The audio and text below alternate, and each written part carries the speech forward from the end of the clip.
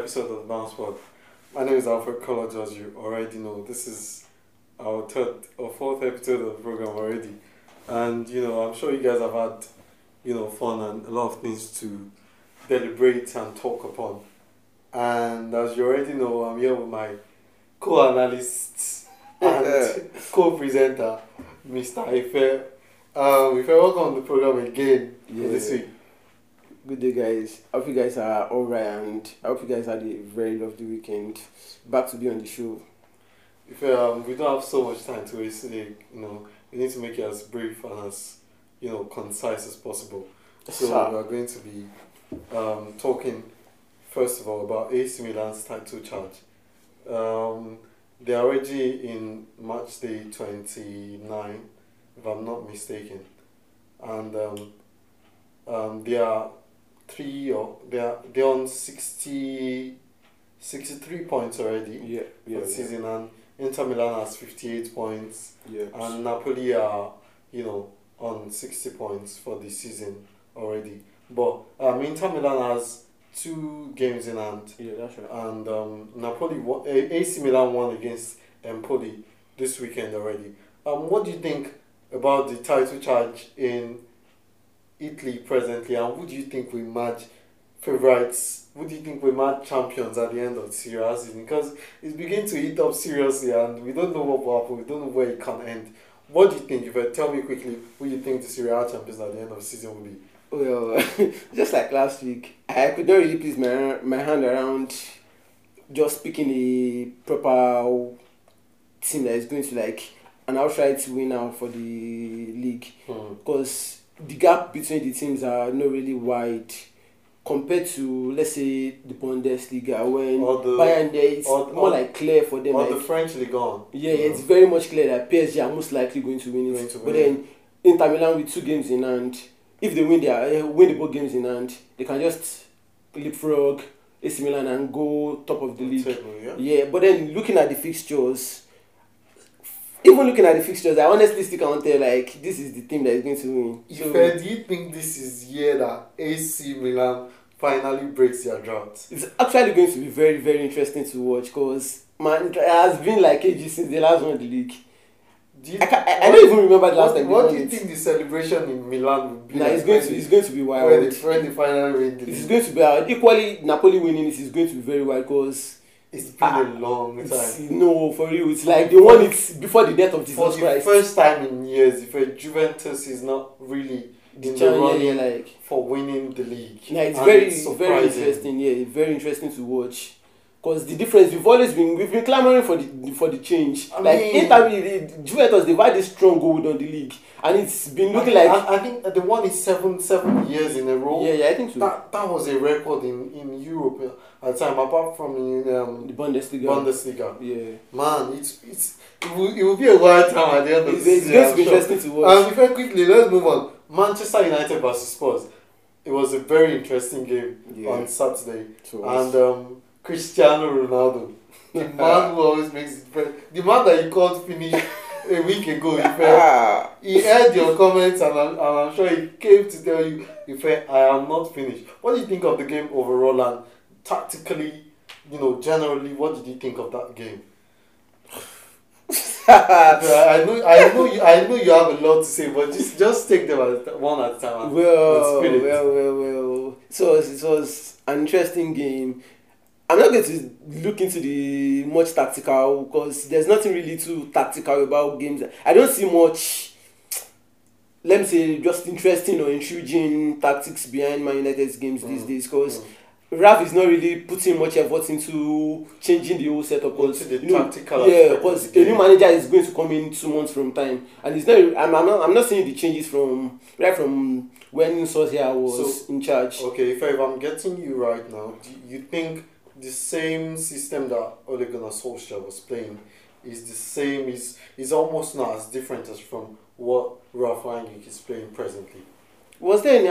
I can't really place my hand around Solskjaer having any tactical game or so. You're saying that means you're saying Ralf Rangnick doesn't have any tactical. No.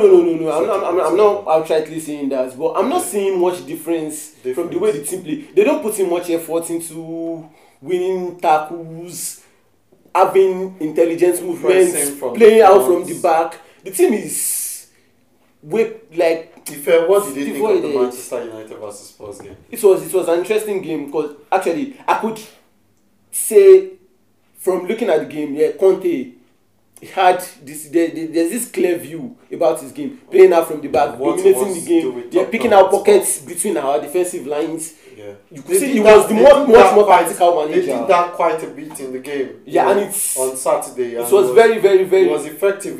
They should have scored a lot of goals from that, but I mean, I think United just had the god of football on their side on Saturday. What do you think? I'm honestly, I'm curious to hear what you think. God of football. I'm not going to say anything about that.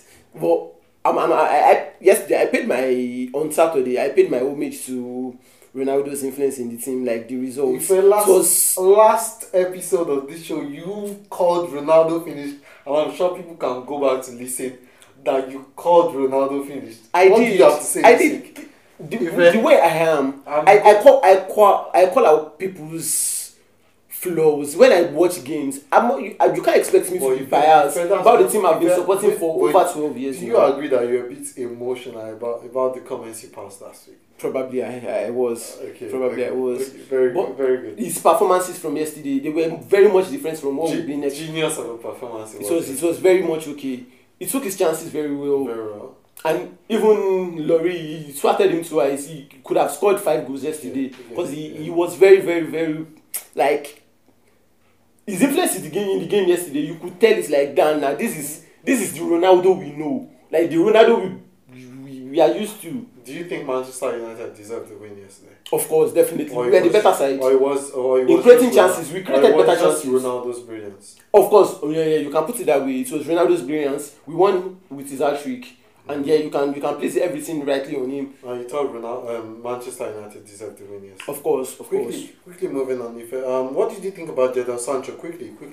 I saw a lot of tweets praising him. And mind you, at the beginning of the season, a lot of people were saying, waste of over 80 million on a Bundesliga flop, a Bundesliga tax, various tweets flying around, but now everyone seems to be coming around and everyone seems to be praising him. What did you think of his performance yesterday and over the past few weeks? Yeah, his performances have been solid. Like, what I feel is when he joined the team, after having this long break, because he had to join the team on the late period, I think he got way too relaxed. You can see he gained weight when he joined the team, when he joined up with the team. Yeah. Even his stomach, people could tell like the difference. His stomach was sort of like from the pictures from pictures that you saw. But then I think he has gotten to adjust with his environment and the team has adapted to him. Yeah, also. Exactly. They are playing on his wavelength now compared to when he's going to be on the ball waiting for a player to make an overlapping run or an underlapping run, and them not just being on the same wavelength with him. But now I think they are just on the same wavelength, and he's starting to show his brilliances. And we are not even getting to see. We've not seen half his best yet. Was Jadon Sancho 5 goal involvements in the last 6? I must say that is brilliant. It is brilliant, but then I believe when we eventually get, and hopefully we get a manager. This is not even the best of him. Is that what you're saying? Nah, way past from being his best. I'm sure a lot of people can't wait to see the best of Jadon Sancho. In fact, quickly, we've talked about Cristiano Ronaldo's hat-trick. Let's talk about the records that he broke with this particular hat-trick that is called on Saturday against Tottenham Hotspur. They are one of his favourite opponents in English football, and with that he moved past Joseph Bican as the highest goal scorer in professional football ever with 807 goals. Ife, tell me this is not magnificent. Of course, it is incredible. It is a feat like, you have to just pay the homage and give him his flowers now. Is this man a machine? Is he a machine? A machine? Yeah, because for someone to rack up 807 goals, not even the great Pele. A lot of people were saying, Brazilian Federation will come up with another. Like he scored 282, 1,200 goals. For Pele to just pass Ronaldo again, but that's all. But those goals were not recorded. That's all banter. But Ronaldo is just magnificent. Of course, he is. And we should give him his flowers. Like, I've been in my emotions because his contributions in the team has just kind of depreciated. You get to talk about it, but then talking about Ronaldo from his time at Man United, at Real Madrid, the feat he achieved at Real Madrid was, of course, out of this world. 405 goals in then joining Juventus, then he was still carrying the team. Then he was 33, 34, 35 then, and he was still carrying the team. Then the whole old ladies, he was carrying the team. Then dragging them to titles. Then I think he won two league titles. Or was it one? He won one league title in Italy. And he won. I'm very sure he won Italia. He won 2 of them. But then being able to carry them to the league then, and they've not been able to since he left now. He left just this season, and they've not been much of. It's an incredible. They missed his goals. Of course. If I quickly, let's move on to the UCL fixtures that just took off in the past week. Bayern thrashed Salzburg 7-1. A lot of people were thinking Salzburg were going to pull a surprise kind of package. And I remember you telling me the previous week that it wasn't possible, that Bayern were going to come out on top of that game. Of course, they would. Because they were going to play at Allianz Arena. And when they play at their home stadium, there's this confidence, much more expression they bring into their games. There's this wickedness. I'm not sure. That should be the right. You can call it that. It's allowed on the program. Because when they attack players, the way they keep on creating chances rather, there's this bit of wickedness in this. We are going to make a statement out of this. They don't want to stop scoring. It's ridiculous. When they go out, keep scoring. They just want to make a statement out of this game and no, let's pass out this info, this information that we are now to be feared. Exactly. Exactly what I'm trying to say. And that's phenomenal. Let's talk about the Real Madrid and PSG game quickly. Karim Benzema, he pulled up clutch, scored an hat-trick in the game. What did you think of that game generally? I know you have a lot to say on Mauricio Pochettino, but please be as calm as possible. I'm not going to say much on him. I've been trying to refrain myself from just talking about Pochettino. But then the game was very much tactical. The first half was in PSG's favor.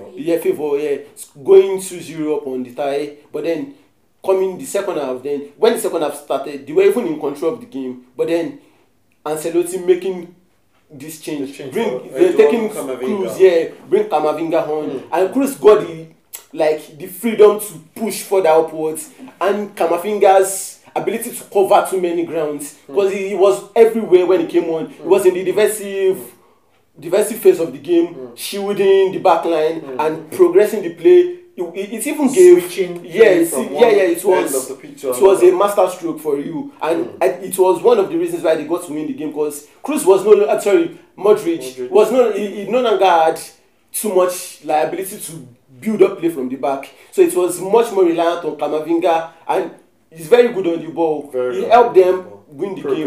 Progression of the ball. Exactly. And did you think PSG deserved that win? Do you think Madrid deserved that win? They deserved it. They were the better side. They were the better side. In the second half. No. Of course, the PSG were the better side over the 2 legs. But the later stage of the game, in the second half, Real Madrid, the first goal, Donnarumma fluffing his lines it took too much time on the ball, releasing the ball. Quickly, do you think there's a mentality problem there? Because Gianluigi Donnarumma made a mistake and suddenly they collapsed. The whole game just got blown out of the water. They just lost their way, and it just become sort of an open contest.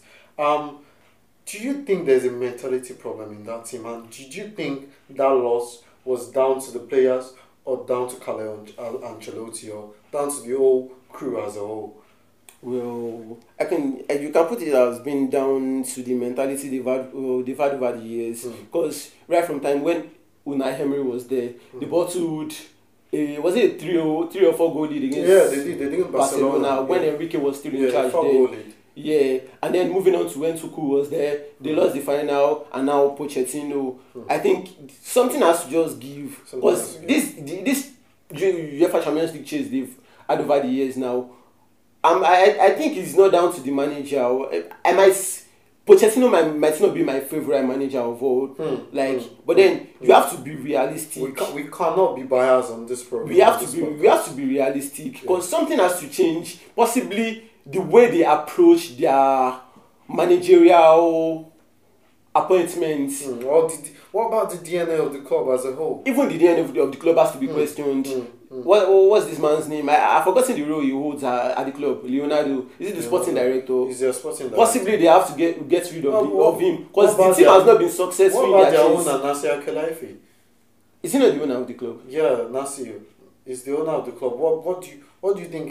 Should you just sell that club, or is he? No, you can't tell him to sell the club. He's investing in the club. He invests a lot in the club. But then Leonardo, talking about the sporting director, he has to take responsibilities. You just can't keep firing managers because they've not been coming up to expectations. But the player, looking at the team, the team is starstruck, like filled with too much talent. Talented. Honestly, from Donnarumma down to the backline, Mendes, Hakimi, Kimpembe, Marquinhos, best ball playing defenders in the country here in the world. There's just a lot. Look at Verratti, yeah man. But then they still end up feeling like coming like. Do you think Kylian Mbappe will leave at the end of the season? I think he's going to leave. Okay, let's quickly move on to other things. During the week, it came out that Chelsea's accounts were frozen and they couldn't even buy fuel into the team's bus to take them to away games or the games they wanted to go to. Now I think things are resolving itself a little bit, and they have been given the green light to go ahead and sell the club. What do you think about Chelsea's situation generally? They have been dropped by 3UK as their shirts as their sponsor. Nike is already thinking of withdrawing their kits dealership away from them. What do you think is going to happen at Chelsea Football Club? Do you think they'll go into administration? Do you think they would need to make a few changes around? Do you think they will just collapse as an institution? If I quickly give me a general after the news came out that they've been given the green light to sell the club, I don't think they will be having any much more issues, except they don't get to sell the team on time, because the whole crisis they are in currently, it is still on. But the only way they are going to get out of it is when this eventually sells the club. Owners. Yeah, when they change owners, that's it. So for now, they are not in the clear yet. And it's going to be very, very, very problematic for them. They won't get to. I don't know how they are going to be able to pay the players and their staff. Yeah, because majority of their incomes have been blocked. They are unable to sell tickets. Shirt sales. Yes, the shirt sales is very much important. Yeah, very much important. And incomes, the sponsorships they are pulling out. They have to sell the club as soon as possible for them to be in the clear. So that's what I think. Do you think that this whole thing would do you think players will, if this doesn't get resolved, as we've said, do you think players will start to pull out, leave to other clubs? Antonio Rudiger is still negotiating a new contract. Thiago Silva, Matej Kovacic. Do you think these players will begin to find greener pastures? Of course. Players don't really have much more loyalty in the game, like compared to back in the days, like the early 2000s. They are going to eventually have to find a greener pasture where they can play and hand a living. Over the weekend, the games that have been played, especially the game against the game that took place between Tottenham Hotspur and Manchester United, there were two decisions that that were subject to the review of the video assistant referee, and that was the handball by Eric Dyer and the handball by Alex Telles. These decisions, almost the same, events, different calls. What do you think can be done to make sure that the proper calls are made in the English Premier League? Because honestly, it's becoming so absurd, to the extent that people are starting to complain. Players are starting to see through see through the fact that this refs maybe are a bit too incompetent. And commentators, it really annoys me that commentators keep trying to say things to justify these decisions. Ife, what do you think has to give in this particular situation? Should this refs be punished? Should the entire rules be reviewed? We don't even know the rules anymore. Offside rules, rules for penalty, rules for a red card to be given. We don't even know anything. It's just like they just think with their instincts and just go, you know what, I'm not gonna give this. You know what, I'm gonna give this.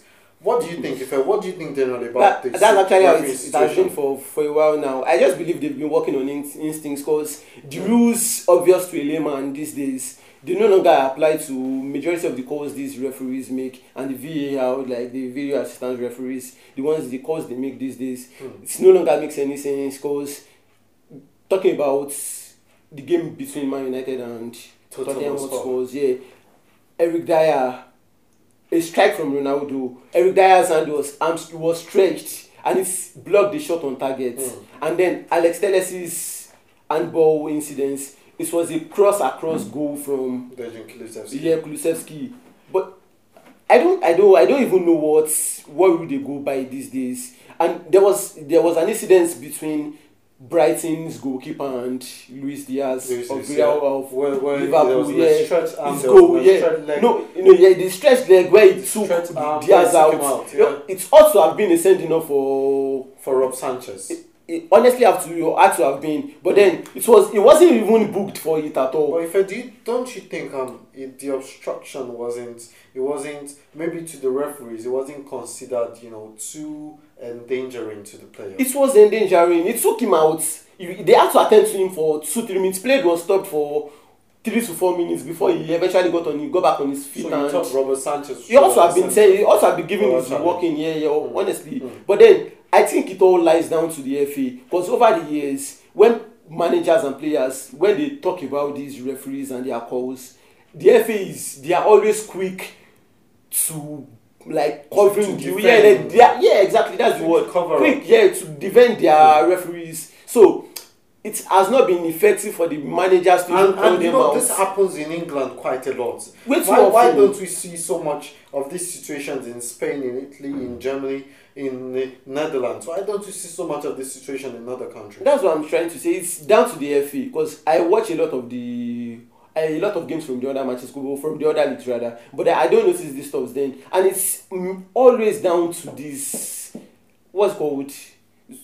It's always down to these referees. I think they don't have this fear instilled in them, this fear of it's like there's a monopoly of power in there. Exactly. Is that the word? I'm not sure, but they don't have this aftermath. They can take a decision. And just get away with it. They can get away with it, and they are not in check. What I think can be done is the FA punishing them. There was an incident that happened years ago when a referee was demoted to the championship. But I think something like that should be brought back when a referee they should be stopped from refereeing games for a while if such decisions are made. I think that's going to keep them on their feet, get them to making the proper calls, because these days we don't even know what the rules are again, because you can just think you are enlightened about the rules governing the game, but then because the game again I'll pay reference to the game, the Carabao Cup final between Liverpool and Chelsea.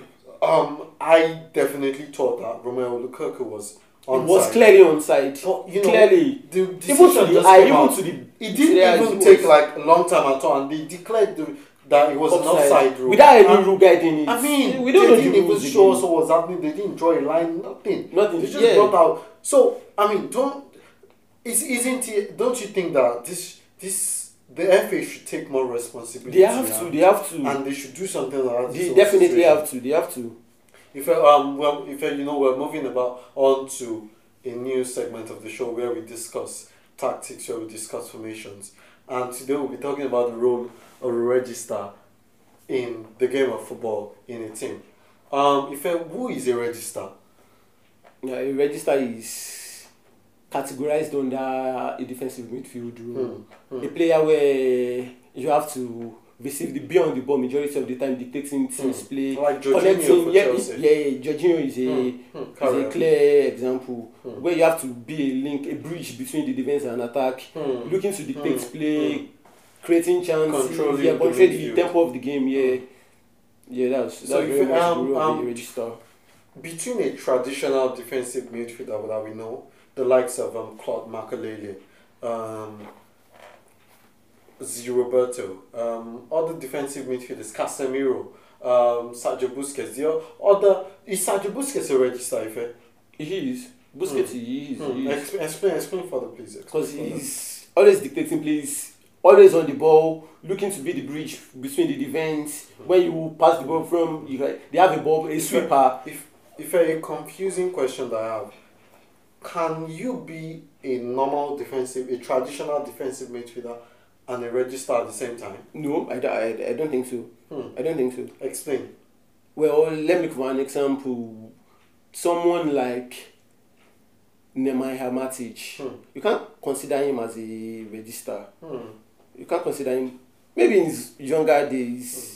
No, really, I've not really seen much of being a register because it's not always on the ball compared to when you watch a game like between Chelsea's game or maybe Barcelona's game. You get to see Busquets calling for the ball. But it's always the bridge between. If I'm sorry to cut you short, but Sergio Busquets does a lot of disruptive play, which is the traditional job. Yeah, it is part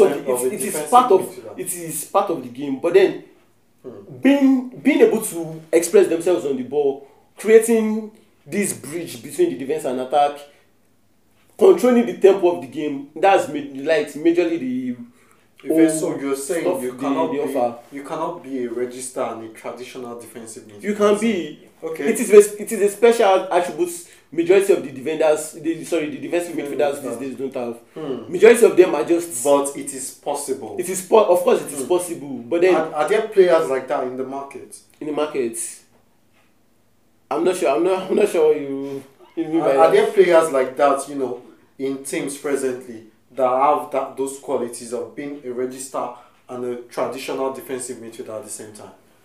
You might have to make an example because I'm not really thinking of a name. Okay, like name is not Aurelien Tchouameni. Is it? Tchouameni is good on the ball, but not as good as the standards of a register. Yeah, because he at Monaco. Sorry, Monaco. Yes. He has this guy. What's his name? His name is not coming to mind again. Just go on. Because they play with the pivots. Yeah, and do. he relies a lot on the pivots system. Yeah. Building up the player, and he's the one, the ball carrying player. All Tchouameni has to do is just break up plays, defend. Is a bit good on the ball, but then the standards of a register, he doesn't exactly show. Which current player would you say has the characteristics of a defensive midfielder and a register presently in this modern game that is still playing? Scott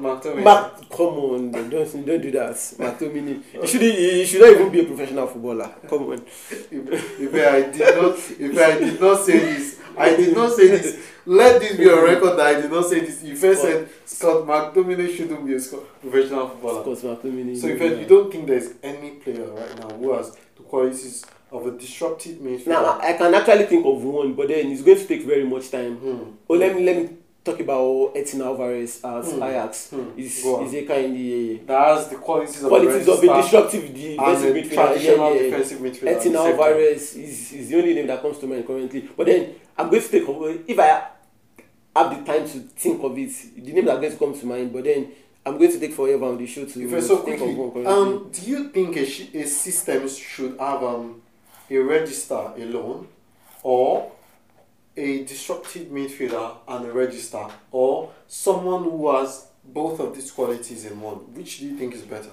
A team can have a player with both qualities, but then you can also have a midfielder, a box-to-box central midfielder who has the ability to disrupt play, to carry the ball. What do you think of Ruben Neves in this regard? Ruben Neves is more like a defense, like a deep lying playmaker. Hmm, Yeah, he's a it's more like regista. you can compare it to Less of a disruptive, defensive midfielder. reading the game, being in the right So which position do to you think interrupt is better play. to have? Someone who has all these qualities, or two players with different qualities? Depends on the system you are playing in. You can have a player that Okay. has the whole attributes, The and you can also the whole have two players, package. that has the whole package, and you can also have a player that, a system where two players like a pivot, when one is the progressive player, like when making progressive plays, disrupting play, and then there's a defensive midfielder sitting, breaking up plays, defending, being the bridge between the defense and attack. You can, it depends on the system the team is playing. It's been a wonderful new segment and a wonderful show this week entirely, and I enjoyed every bit of it. And we're supposed to have a special guest on the program today, but sadly she couldn't make it, and I'm sure she'll be here next week.